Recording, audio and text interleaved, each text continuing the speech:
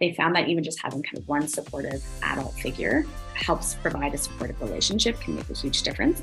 And then also by building secure attachments, you build resilience in your children to be able to handle these challenging things to go through. Hello, and welcome back to the All Figured Out podcast. I'm your host, Andrea Barr. That clip was from the wonderful Kathleen Sullivan, who is my guest for today's episode. I invited Kathleen onto the show to help us parents figure out how to raise resilient children, regardless of what life inevitably throws at them.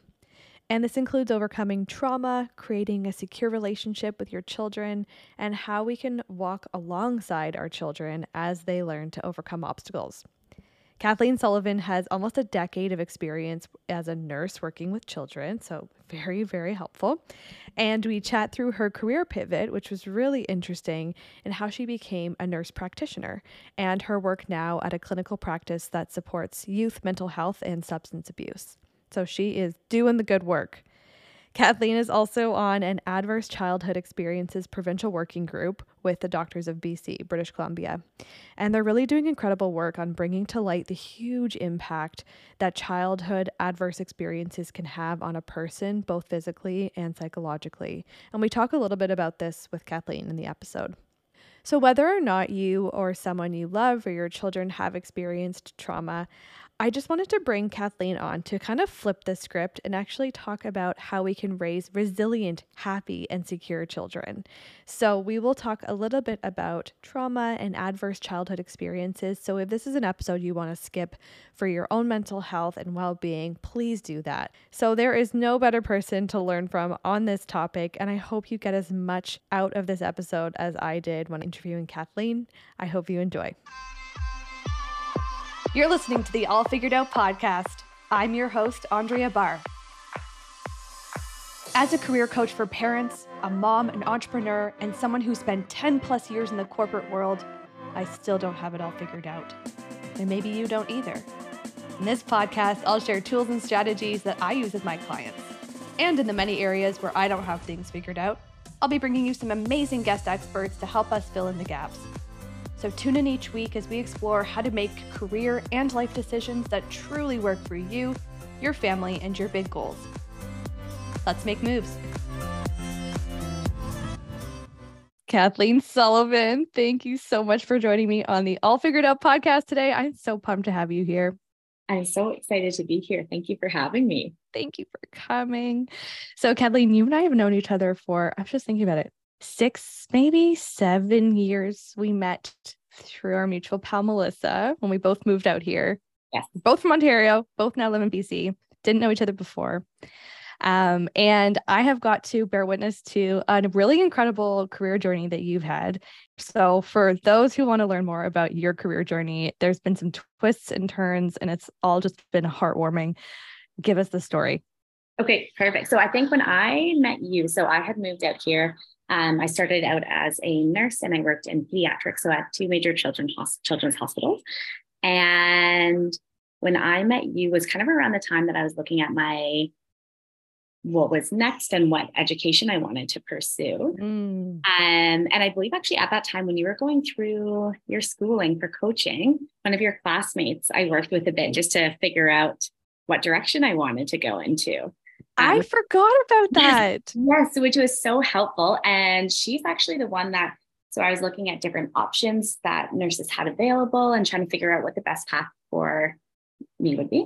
And she was she was a pharmacist by trade, I believe, and doing a coaching program. And we kind of went through and we talked a lot about kind of what some of my goals were and what I was really interested in. And one of the big themes was that I really wanted to maintain clinical practice and stay involved clinically and different ways to do that. And so we started looking at the nurse practitioner program, and I applied shortly after and was accepted and started that. So actually you're a big part of why I am where I am now, which is really cool. Yeah. That's so cool. So you did, so you went back to school. So you were in your, late 20s? Yeah.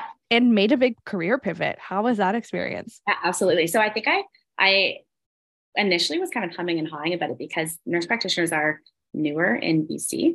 They're newer overall. And so it's a role that was still evolving. But but it was something that I don't know, I was very interested in because I loved nursing. Nursing, I actually also accidentally fell into. Um, I knew I wanted to do some type of healthcare, but I wasn't sure what. And I remember, I think in high school, my mom was like, well, you have to apply for a third thing at, and I really wanted to go to Queens. She's like, you have to apply for a third one anyways. Why don't you apply for nursing? And I was like, oh, I'm not sure. And I didn't apply for it. And then partway through school, I was like, hey, I heard about this cool program, and I'd already started a Bachelor of Science, and you do the nursing program in a condensed format, and thought it was really, I don't know, thought it was interesting because you did clinical placements and spent time with patients, and got accepted and did that. So I kind of, I think, fell into it a bit unconventionally. And I think it was a really great fit for me and my personality. And yeah, and I worked with children for many years and in really high intensity areas, and met some of the most incredible people and had great experiences. And then, yeah, I was just looking at how I wanted to advance my career and what was next. And the nurse practitioner program, because it was evolving too, had a lot of really neat components in it for me. And so I decided to go back to school. And so there's a few different ways you can do it, but the full-time route, which is what most people tend to do, is you go back and you do your master's degree along with your nurse practitioner certificate. And it's 2 years, fairly intensive. And so I completed that in British Columbia and started working as an NP. Oh my gosh. Incredible. And if anybody, those who know Kathleen, know that it's funny that you did not set out to become a nurse from the day you were born, because you are a nurse through and through. I picture you to be on like the news one day and be like the head nurse of Canada. That's who you are to me. I'm like, you are the nurse. You are, but now you're the nurse practitioner. Yeah. But, yeah. Yeah. And it was one of those things that when I started placements and then I started my first job, and my first job was back in Toronto, and I loved it. And it was such a great fit. And I feel very lucky that I came across it. And yeah. And I don't know, nursing, there's nurses, it's been a tough few years for nurses, I think, with everything, but I still think as a profession, it's incredible and can lead you so many different ways. And there's so many routes, and there's kind of a path for everyone, depending on what your interests are.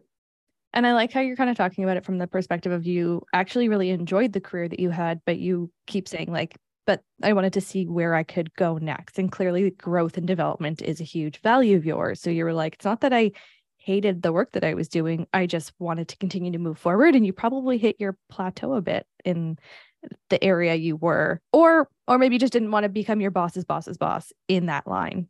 Yeah, absolutely. And I think, yeah, that was kind of it, where I was looking at, just different and just kind of future planning and what I wanted. And I loved my job before I went into NP school, and I loved the people I worked with and our patients. And but it was hard too, because we saw a lot of really challenging and hard things. And there's a lot of development that you can have within a hospital or within the area that I was in.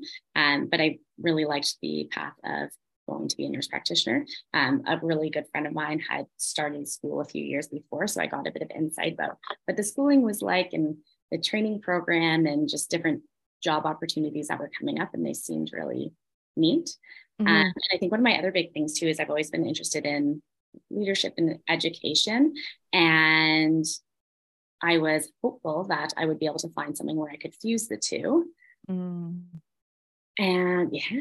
And you did. And I did. Yeah. So now I'm half-time clinical, and the other part of my time, I'm in a leadership role now. So I get to focus on developing education programs. So we're making a residency program for urgent care NPs. And so I'm working on that right now, and I'm supporting our different nurse practitioners. And yeah, and I'm just starting in the role, but it's been great so far. Wow. Congrats. And I know that the work that you do, you said on the clinical side, is with youth in mental health and substance abuse, which is incredible work, I imagine. Yeah, absolutely. And so I feel like I'm newer in this area in the last few years, and to me, it's an area that's very impactful. And a lot of these young people that we see have been through extraordinarily challenging circumstances, and they're developing a lot of resources to help out these young people.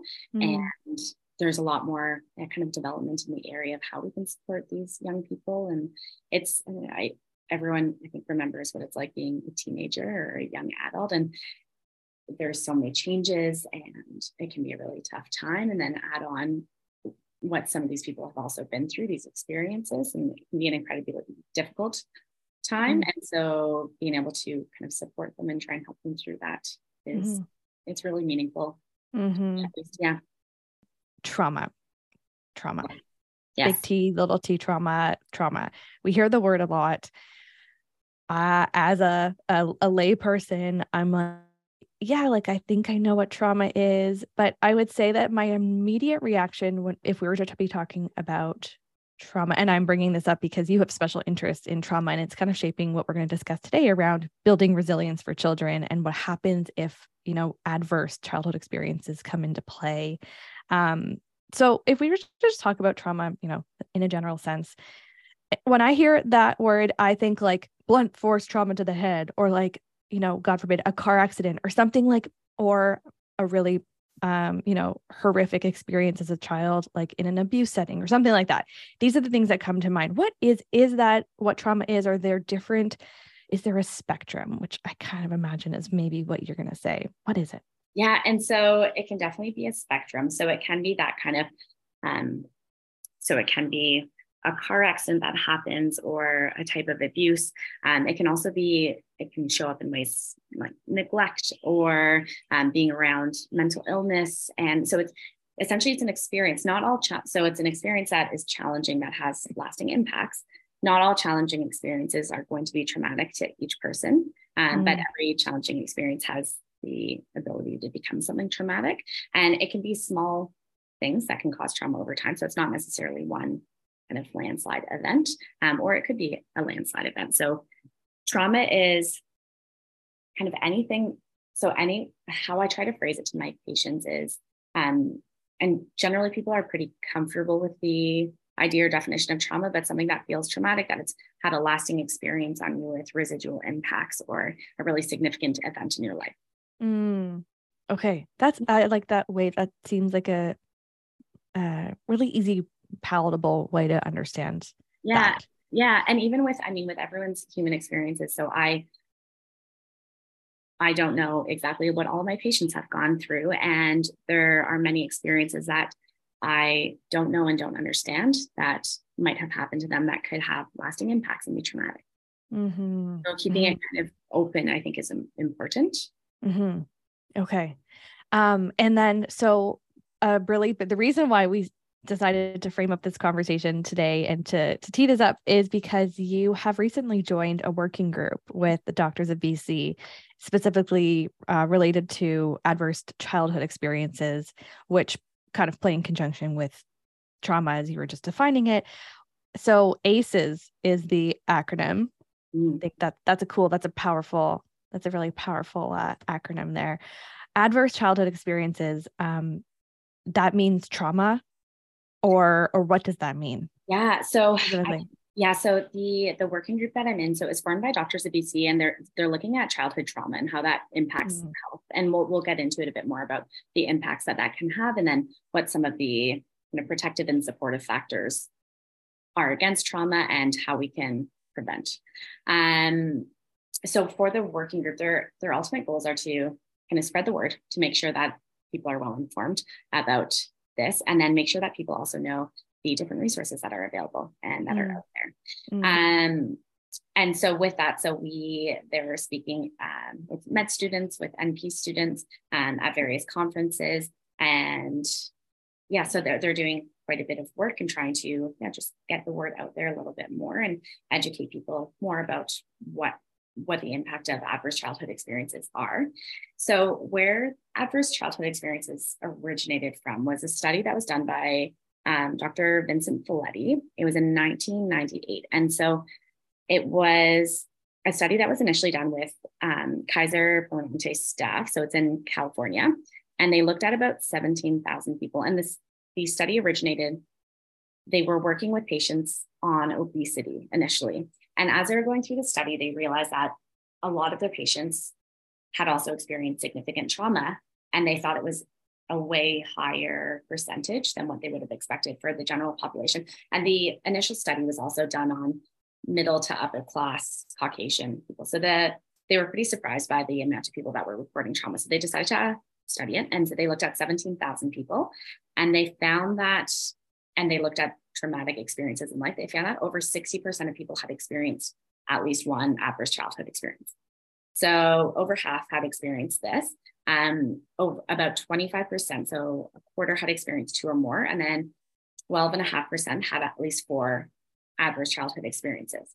So they initially collected all the information on what they thought the most common adverse childhood experiences were, and they came up with 10 that were included in the initial study. Now it's been broadened since, but the initial 10 were emotional abuse, physical abuse, sexual abuse, emotional neglect, physical neglect, witnessing domestic violence in the household, having a family member or someone in the home with substance abuse, having someone in the home with mental illness, having someone in the home as part of the criminal system or witnessing criminal activity.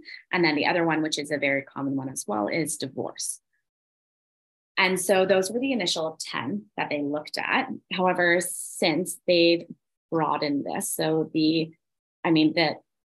list is inclusive now of poverty, of bullying, a traumatic loss of a loved one, serious accidents, a life-threatening childhood illness or injury, natural disasters, being in refugee camp, terrorism, war. And it's not that list isn't all encompassing of everything that can be traumatic. Mm-hmm. Yeah. Right. Because you said previously that you could have something that would be deemed by society potentially as something, just a small thing that happened to you, but you internalize it as traumatic. Yeah, it can be. Yeah, absolutely. Mm-hmm. Yeah. And even, that can be smaller events that happen in a household of, just not having emotional needs being met over and over.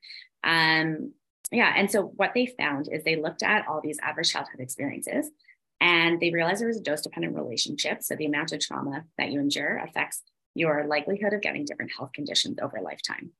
And when we look at all the different health conditions that they noticed a correlation to, it's a lot of the common ones that we see later on in life. So people that had experienced 4 or more adverse childhood experience were almost 2 times as likely to get diagnosed with diabetes, 2 times as likely to have cancer, 2 times as likely to have heart disease, over 2 times more likely to have a stroke, almost 4 times as likely to have COPD, which is respiratory disease that we generally see later in life. It's usually associated with smoking, but can be from mine exposure, working over large stoves.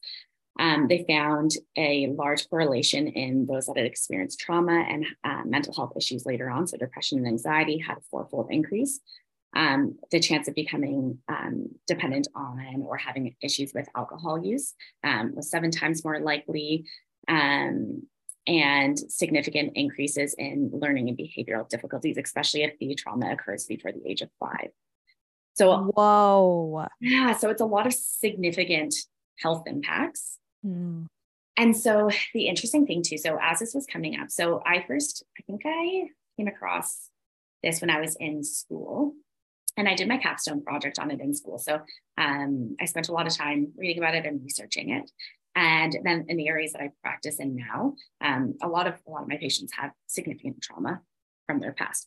And so initially when the study came out and people were recognizing ACEs, there was a thought that we should be screening every patient for ACEs and knowing what their ACE score was. So having people do a questionnaire that establishes what the score was. But now the thought is that knowing someone's score isn't always as helpful, but knowing kind of the resources and the preventative measures and those instead, and directing patients in that way can be more helpful. And also a bit of an understanding too. So if we know that someone's had a really strong history of trauma, then, and you're their primary care provider, being more aware that they're more likely to have diabetes or have heart disease. And so being really good about different screening measures and preventative measures for that can be important as well. So, we're not just talking about mental health here. Like this, my mind is blown. And you and I have talked about this before, but this is really just like, this is actually blowing my mind. Yeah. And so they actually found that as you go through these traumatic experiences, so our stress responses are wired that, we see, and we live in BC, so we see a bear, Our heart rate goes up, our blood pressure goes up, we're more alert. The blood is redirected from our stomach. So we're not focusing on the less important bodily functions aren't the focus of our body, and we're alert, or we're ready to take action, we're ready to run away or hide or whatever it is we need to fight or flight. Exactly. So the fight or flight response. But then if you look at someone that's experiencing trauma, then that flight or fight response is happening over and over. So instead of it being an appropriate increase in all those important, your epinephrine, your norepinephrine, an increase in all of those when you're not always abnormal for BC people, but you see it there, and that happens in that instance to help you. But then if you're in an experience where that bear or that scary thing is in your home, your body's constantly going to be going through that fight or flight response, and you're going to have that stress response. So they found that they can actually, having traumatic experiences has physiological effects. So it can shrink your hippocampus, which can impair your memory and emotional regulation. Your amygdala, which is also part of your brain, also has dysfunction. So you are more likely to have impulsive behavior. It affects your fear response center, so it can heighten your fear response. Your synaptic connection, so in between your neurons, you have fewer of those. So your brain isn't communicating as it should be. There's epigenetic changes. There's changes that can actually be passed down in between generations. So if someone's maternal grandma experienced trauma, some of those changes and the likelihood for these health risks can also get passed on to an offspring that wasn't born at that time. There's dysregulation of your metabolic system. You might have issues with your gut and your GI system as well. And so, yeah, and they looked at, and for children, they looked at people that had asthma, and they were less responsive to conventional treatments. With trauma, they're more likely to experience treatment refractory depression. But there's one study that they looked at so they did a randomized control trial of orphans living in Romania, and they looked at their EEG, which is, so an EEG is essentially a lot of stickers that get placed on the brain, and it looks at the brainwaves, and they use it a lot in seizure disorders. So they found that on the children in this orphanage that had been exposed to adversity had immature EEG patterns. So they weren't as developed as they should be for their age. And they also found that the longer they stayed in institutionalized care, part of the brain, so their white matter, matured slower. And they found they could actually predict someone's family income to their needs ratio based on examining the white and gray matter and what the difference was based off of the age for the children. And then they did a study where they assigned these children in the orphanage to high quality care, so high quality foster parents that provided kind of loving, supportive homes. And then they compared it to those that had stayed in the orphanage and that didn't have that. And they found that those that had high quality care before the age of 2, their EEGs, which is the brain patterns that they looked at, those actually looked completely normal compared to their peers that had not subjected any trauma early on in life. And so experiencing trauma has huge impacts on health. I think from the role of a healthcare provider, knowing exactly, if someone is willing or wants to speak about that and what's been traumatic, we can listen to that. But I think what's more important is trying to prevent trauma. And then also supportive resources for those that have experienced trauma, and how we can kind of prevent the cycle of trauma continuing to go. And a lot of that comes down to social resources that are available. Oh my gosh. Okay. So thank you for explaining all of that. Sometimes mental health can be a hard thing to maybe wrap your head around, especially for those who have not experienced anything with mental health, whether with themselves or others. But sometimes when it's like, this could really have a negative impact on your mental health, I just find sometimes it's not compelling enough for some people. But you are stating some really, really important and kind of scary physiological outcomes of this. Now, if we just slam our hand down and say, okay, sometimes, unfortunately, this has happened, and somebody might be listening who feels like they have experienced an adverse childhood experience, trauma, or God forbid, their children have already in their life. Can you reassure us? Can you reassure us that we can break the cycle that there is treatment for trauma, like what can be done. And then I want to get into protective factors, but let's just squash the fears that I know are popping up in people's minds right now as we talk about this, because it's heavy. And we talked about this before. We're like, this is going to be a heavy topic, but how can we look forward and find the light in this situation? Yeah, absolutely. And it's with, especially with traumatic experiences and challenging experiences are almost inevitable, even for someone that's in a home that has all of the good social things. If parents get divorced, that can be a traumatic thing. Or if there's a natural disaster, there's a fire, there's something could happen, or bullying happens, right? There's a lot of things that are out of control. So as human beings, most of us will go through some challenging experiences, right? Mm-hmm. Some of us go through a lot of challenging experiences, and some people have kind of an unfair hand that's dealt to them. But they found that not every parent or biological parent is going to be the one that's going to be supportive, or that's going to be able to meet the needs of the child at the time. But they found that even just having kind of one supportive adult figure helps provide a supportive relationship, can make a huge difference. And then also by building secure attachments, you build resilience in your children to be able to handle these challenging things to go through. Now, if trauma has occurred, so there's different types of therapy. Psychotherapy, so talk therapy or conventional therapy, can be really helpful for some, but it's not helpful for everyone. And for trauma, it's can be helpful, but not always. There's a new type of therapy called, not new, I think it's becoming more popular now. It's called EMDR. So it's an eye movement desensitization reprocessing. And how it works is there's certain clinicians that are able to conduct this, but it's through eye movements, and it helps your brain kind of reprocess what's happened to kind of move on from the trauma and have it be less triggering. So there's different types of therapy that are available. And then, the big thing is making sure that children have a secure adult that they can rely on and that they can depend on.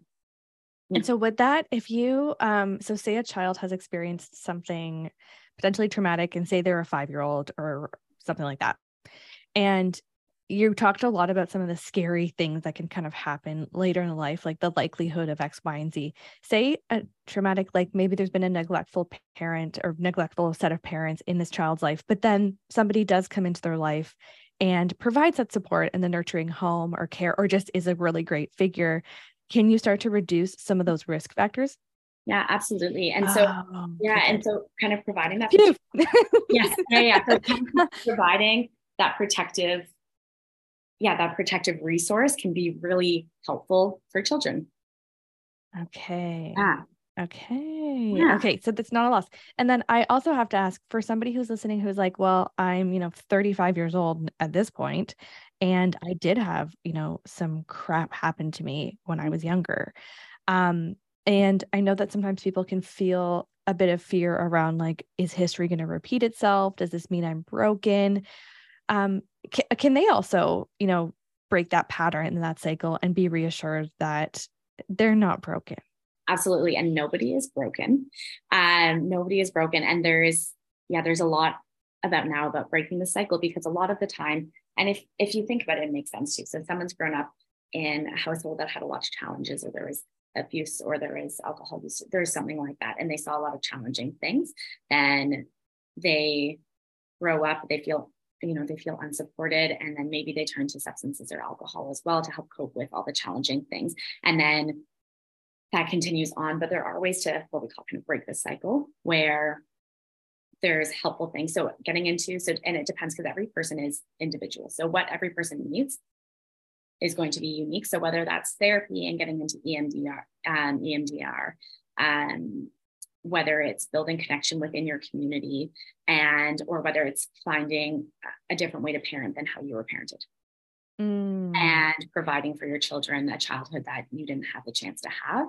And there's a lot now too there's a lot of more great resources out there. So there's a few books. There's one it's Ken Hoffman, and it's on raising a secure child. So there's the different attachment theories. And so depending on how you're raised can affect the attachment style that you have. And this is your attachment to other people. And it can impact your attachment to other relationships further down. So depending on what your relationship was like as a child and growing up, that can affect your relationship with your partner, your friends, the people later in your life. And so the 4 attachment styles, so there's secure attachment, anxious attachment, dismissive avoidant, and fearful avoidant. And I don't know, did you take psychology in? This is ringing a bell. And so they talked about this, and they looked at a study of where they had toddlers and the parents stepped out of the room, and then they looked at how some of the toddlers behaved. And depending on the attachment styles and what the relationship was like, the toddlers would behave in different ways. And so the best attachment style is a secure one. And there's a quote from the Ken Hoffman book. A secure attachment is confidence and trust in the goodness of me, you, and us. So they feel good and confident and like they can rely on that other person. And then that in turn leads them to feel like they can rely on themselves and trust themselves and get through things. So through a lot of that. So some of the tips from this book are, so showing interest in your child or your children and what they're doing can be really supportive, validating their feelings as well. And then building confidence that they can go through and do hard things, and offering freedom to explore and engaging in creativity, making sure that there's no conditions on the love, that I don't just love you because you're smart and you're good at soccer, but because of who you are. And yeah. Oh my goodness. Okay. It's so good to get back to some of those just basics. Like, as you know, there's so much information out there and it gets complicated and confusing. And it's kind of like when I listen to tons of podcasts, obviously. And, it's always like, get good. Like when you're talking about just health, it's like, get good sleep, drink water. It all seems so basic, but it's helpful to be reminded. Like, it's helpful to be reminded that validate your kids' feelings, that just, you're in the throes of it. You're not sleeping. You're having a bad day yourself. And you're like, what do I come back to? What's my life raft for being a good parent? The foundational pieces. It's just helpful to hear those again. Also with developing a secure attachment, you don't have to be perfect. And nobody's perfect, and you're not going to be on 100% of the time. But if you, are short with your child, which everyone is going to be at some point, and if you are, or, if you snap at them, just the ability to apologize and apologizing quickly so that they know. And then and that also gives your child a sense that it's okay to not be perfect and how to handle that, because that's a huge part of being a human and getting through life. And it's like, how can we constantly nag our kids about manners when they don't see that modeled? I find that so funny. Like, there's a lot of, it's interesting. It's interesting. Like I'm not going to admit fault. Like, if you I stepped on my daughter's toe the other day and she was like, ow, mommy. And I was like, oh my gosh, I'm so sorry. Like, I'm sorry. Or, we have to leave the park. I'm not apologizing for leaving the park, but I'm validating that she's upset that we have to leave the park every single day. But it's like, we had so much fun at the park. It's hard to leave. And some days I get the wording wrong, or I say sorry when I don't mean sorry. They're like always playing around with it. But as long as I think the intention, it seems to be important as well. Resilience. We hear a lot about that word. And I know that that's a key piece in a lot of that, a lot of this in building up children to, live their best lives. And it's, it's kind of buzzy, almost maybe a bit of a buzzword. Like, we want our children to grow up with resilience. How does that play into this? Is it different than what we're talking about? How do we create and build up resilient children? Yeah. And I agree with you. I feel like it is a bit of a buzzword of resilience, but what does it actually mean? And I would say that they have the confidence that they can get through hard things, right? And they have the tools that are there, and they don't necessarily have to have all the answers, but that they can get through challenging times. And I like that. They don't necessarily have to, it's not like we have to give our kids all the answers. No. But they feel resourceful enough to seek out, whether it's, that old story about hey, I'll be the fun aunt who you can call if there's somebody who's about to drive drunk. It's what are the resources? Okay, I'm going to use my brain and be like, this is a terrible idea. This is a bad situation I've ended myself up in. However, I have the tools. I don't know if that's a good example, but giving them tools, not answers. Absolutely. And building up that they are able to start to navigate the world, because when your children are young, they rely on you for so much. And then, they're so needy. Yes. The dog trainer that we have, For your massive, massive, massive, adorable dog. So she's so funny. So and I will also say this disclaimer too, because I'm not a parent yet. We hope to be someday.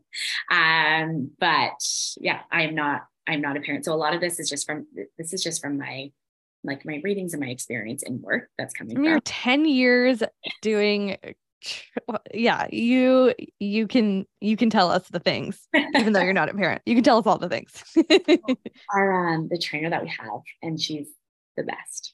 Oh my gosh, she's great. And so when we first got our puppy, because we knew he was going to be massive, we were like, oh, we wanted to be well trained. So we brought her in to do a one-on-one in our home. And she was so funny because she sat us down and she goes, okay, do you want to have kids? And both my partner and I were like, yeah, we do want to have kids, like the next few years, hopefully. And she's like, all right, you get this right. Raising a dog. She's like, you'll be excellent parents.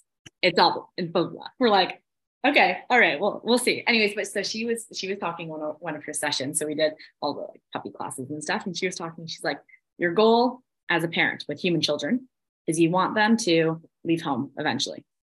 You want to build them up and they grow and they're confident and they take on the world by themselves. You want them to want to leave home. That's your goal. And then she turned around. She's like, you want your dog to come home. You don't want them to run away. That's a big difference between this, but the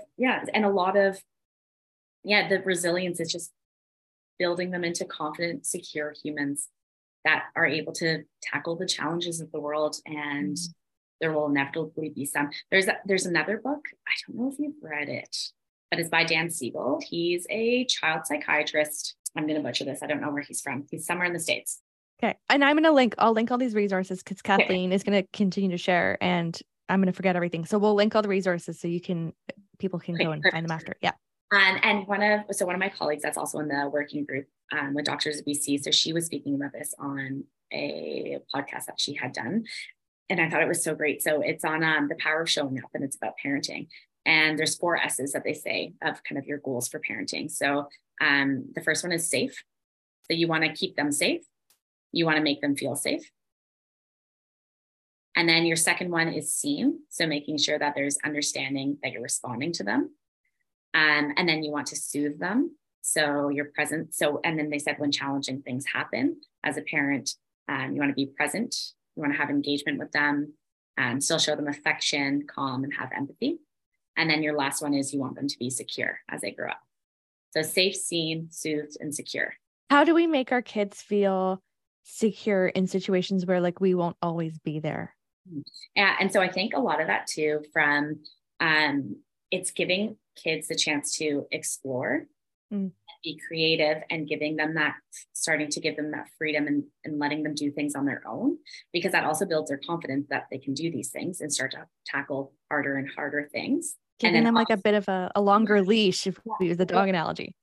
Yeah. I like that. We were scootering. I was not on the scooter. Addie was scootering. Yeah. She's getting really good. I mean, parents are kind of annoying when they're like, oh my God, my daughter's a genius. Addie's a genius. She is rocking this scooter like it's nobody's business. It's like it happened overnight. Anyways, man, she bailed so many times on her little knees on the asphalt. And one of them, I actually caught her midair and I was like, oh, that was good. Cause I think she was going to land on her head. But I was like, I might actually get her knee pads because her knees are so scraped from the summer. But I was thinking about that and I was thinking about our conversation coming up and I was like, oh, I wonder if this is kind of part of all this where it's giving her these opportunities to fall and get up. And we talk about it and she's like, ow, that hurt. And then she gets back on the scooter and it's like, it's okay. Yeah. And it's hard as the parent, that's a physical situation, but it's so hard as the parent to see your kids go through stuff. But I know intuitively and also through the work I've done and research and whatever, that it's important to let them have the little scrapes on their knees and that not keep them home from school because you're worried about bullying, not preventing them from being in social situations out of fear of something happening, but giving them the tools if and when things do happen to be like, this is how we can get through them together. And maybe is it setting up for them to have the tools to then be able to get through stuff on their own? Yeah. And I think that's such a beautiful thing too of getting through it together. And I think that exemplifies what they're talking about with secure parenting, is that teaching them from an early age that you're there with them through this and these challenging things. And there's actually one of the MPs that I did school with. So she was a parent and she had two young kids. And one of her, I think her youngest had issues with anxiety. And so would get really, really worried about things. And I remember she was telling us, and she would always sit him down and be like, okay, is this something we can, like, can we get through this together? What's the worst case scenario? And can we get through this together? And he'd reflect and be like, you know what? Yeah, we can. But I just thought it was so beautiful because it was a parent that was like, yeah, this is going to be hard. I'm here with you and I'll get you through it. And then, yeah.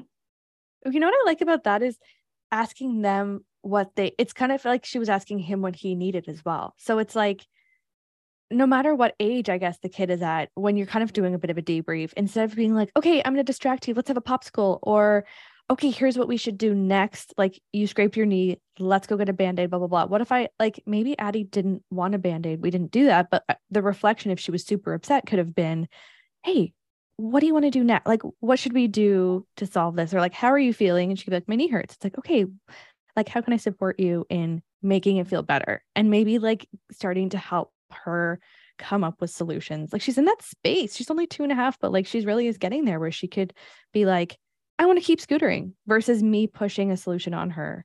It's like your friend, it's like asking him like, okay, what do we want to do to get through this together? And he could be like, nothing, I'm actually fine. Or like, I want to talk about it, or I want to be alone. Maybe that's part of it. And like really honoring where they're at.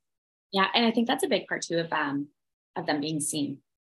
Is you're kind of understanding the inner workings, because Addie, she's 2.5, but she's got this brain that's growing like crazy, and she's making all these new connections, and she's developing, and she's learning all these new skills, and so quickly. And so really getting curious about what's going on inside her beautiful brain. Yes. Yes. Can I ask you advice? I'm putting you totally on the spot here. Yeah. When things happen, what do you say if someone's sharing an experience with you and they're like, they shared like a really traumatic experience from their childhood? Yeah. What's the first thing that you typically say as an acknowledgement, but not lessening them? Yeah, absolutely. Belittling them. Yeah. And I think that's a big thing, is that what I try to do is acknowledgement about how challenging that must have been. And just, like how challenging it must have been to share that. And I like that. And just try to have kind of a quiet moment of appreciation, because difficult things like that are not always easy to talk about. And it takes a lot of vulnerability, right, to bring that up. And so I think appreciation of that, and also appreciation too, because as as a healthcare provider, sometimes I'm meeting people for the first time, or I've only met them a few times. So for them to share something big like that, it must have been really difficult for them, because I'm a new person. That is hard. And now I'm thinking maybe in a reverse situation with parents, it could also be hard, because that's the person that you care most about. Like, your parents say it could be the people that you care most about. You care about their opinion. You might be sharing something that they really don't want to hear. Like, okay, I really screwed up here and I'm about to tell you. Acknowledgement. Like, that's interesting. I'm acknowledging how hard that must have been for you to share that. So that's cool. I like that. The acknowledgement piece is huge. And I think you also, and as a parent or as a healthcare provider, you want to make sure that people feel safe to come to you again with if something really difficult has happened, right? Yes. Oh my goodness. We could talk forever, and I know we're like, we could go for 3 hours for sure. Kathleen, we're going to have to do a part 2 at some point. I've got a million more questions, but this is so incredibly helpful. And even just ending on that, like, how do you even acknowledge, like, what are some of the things, like the 4 S's? We'll drop all of this stuff in the show notes in the blog post that I create associated with this. This is so incredibly helpful. I have to ask, what's something that you're trying to figure out? I ask everybody on the podcast. I should have expected this coming, because I listened to your podcast. I'm trying to figure out, oh my gosh, I think could be anything. I think this is going to be my forever thing, is trying to, and if my partner listens to this, he's going to laugh, I'm always trying to figure out my balance of having a busy job and doing things in that job that bring me a lot of joy and meaning, and then balancing that with the other things that I get a lot of joy and meaning from. And, because sometimes I can sway too much, where end up working really long hours and I'm working too much, and then I'm not cooking at home or spending quality time at home. And vice versa, if I'm not, and I feel like, doing too many social things, but trying to find the balance of all the things that make me feel good and make me happy and make me function at my best. And I feel like, and I can't even imagine what it must be like for you as a parent to 2 young children, but finding that balance about where you allocate your time. And I feel like as we get older and time is going faster and everyone's getting busier, but balancing that. Mm-hmm. It's so challenging. Mm-hmm. It's challenging. You know what I will say, maybe to ease your mind, from my personal experience, there's beauty in the constraint. Like there's literally a book called A Beautiful Constraint, and I always reference it, even though I've never actually read it, but Scotty read it and he always references it. So I feel like I've read it, which is like most books that he reads. I feel like I've also read it with him. Yeah. And there is beauty in the constraints that are created in parenting, where you're like, I only have X, Y, and Z amount of time, which is interesting because then it does, like, I remember hearing people say it makes you feel more productive, or like you've just got a bit more focus because you've got pockets of time. So it's interesting. It'll be interesting to continue to reflect, and we'll have you back on when the time comes. That's when you start making babies, because you'll be great. And it's cool that you've already acknowledged that. Like you are aware that it's something that you're working on, which is half the battle, right? Yes. Well, thank you so much. First of all, thank you for the work that you do. Second of all, thank you for coming and speaking to me and us, this audience, and from the lens of parenting and sharing your career story too. How fascinating. I've honestly learned a lot. And I know there's resources that you mentioned, a couple books, and there's a couple others that you wanted to share as well. So I will put those in the show notes. But I so appreciate your time. I appreciate you. And I have a feeling you will be a friend of the podcast, and I'll be inviting you back if you will join me. I would be honored. And thank you so much for having me and taking the time to listen to me. And it's been such a treat to spend the last, hour with you. Oh, the best. Thanks, Kathleen. Thank you for listening. You can access all resources mentioned in this episode via my website, andreabar.com/podcast. And let's chat on Instagram. I'm at Andrea Bar Coaching, and I reply to every DM I get. If you loved this episode, don't forget to quickly hit that button on your podcast app to give me a 5-star rating and drop in a review. It would truly mean the world. And if you're like me and love to share things that you love, send this episode to a friend who you think would appreciate this topic. Thanks again for listening, and I'll chat with you next week.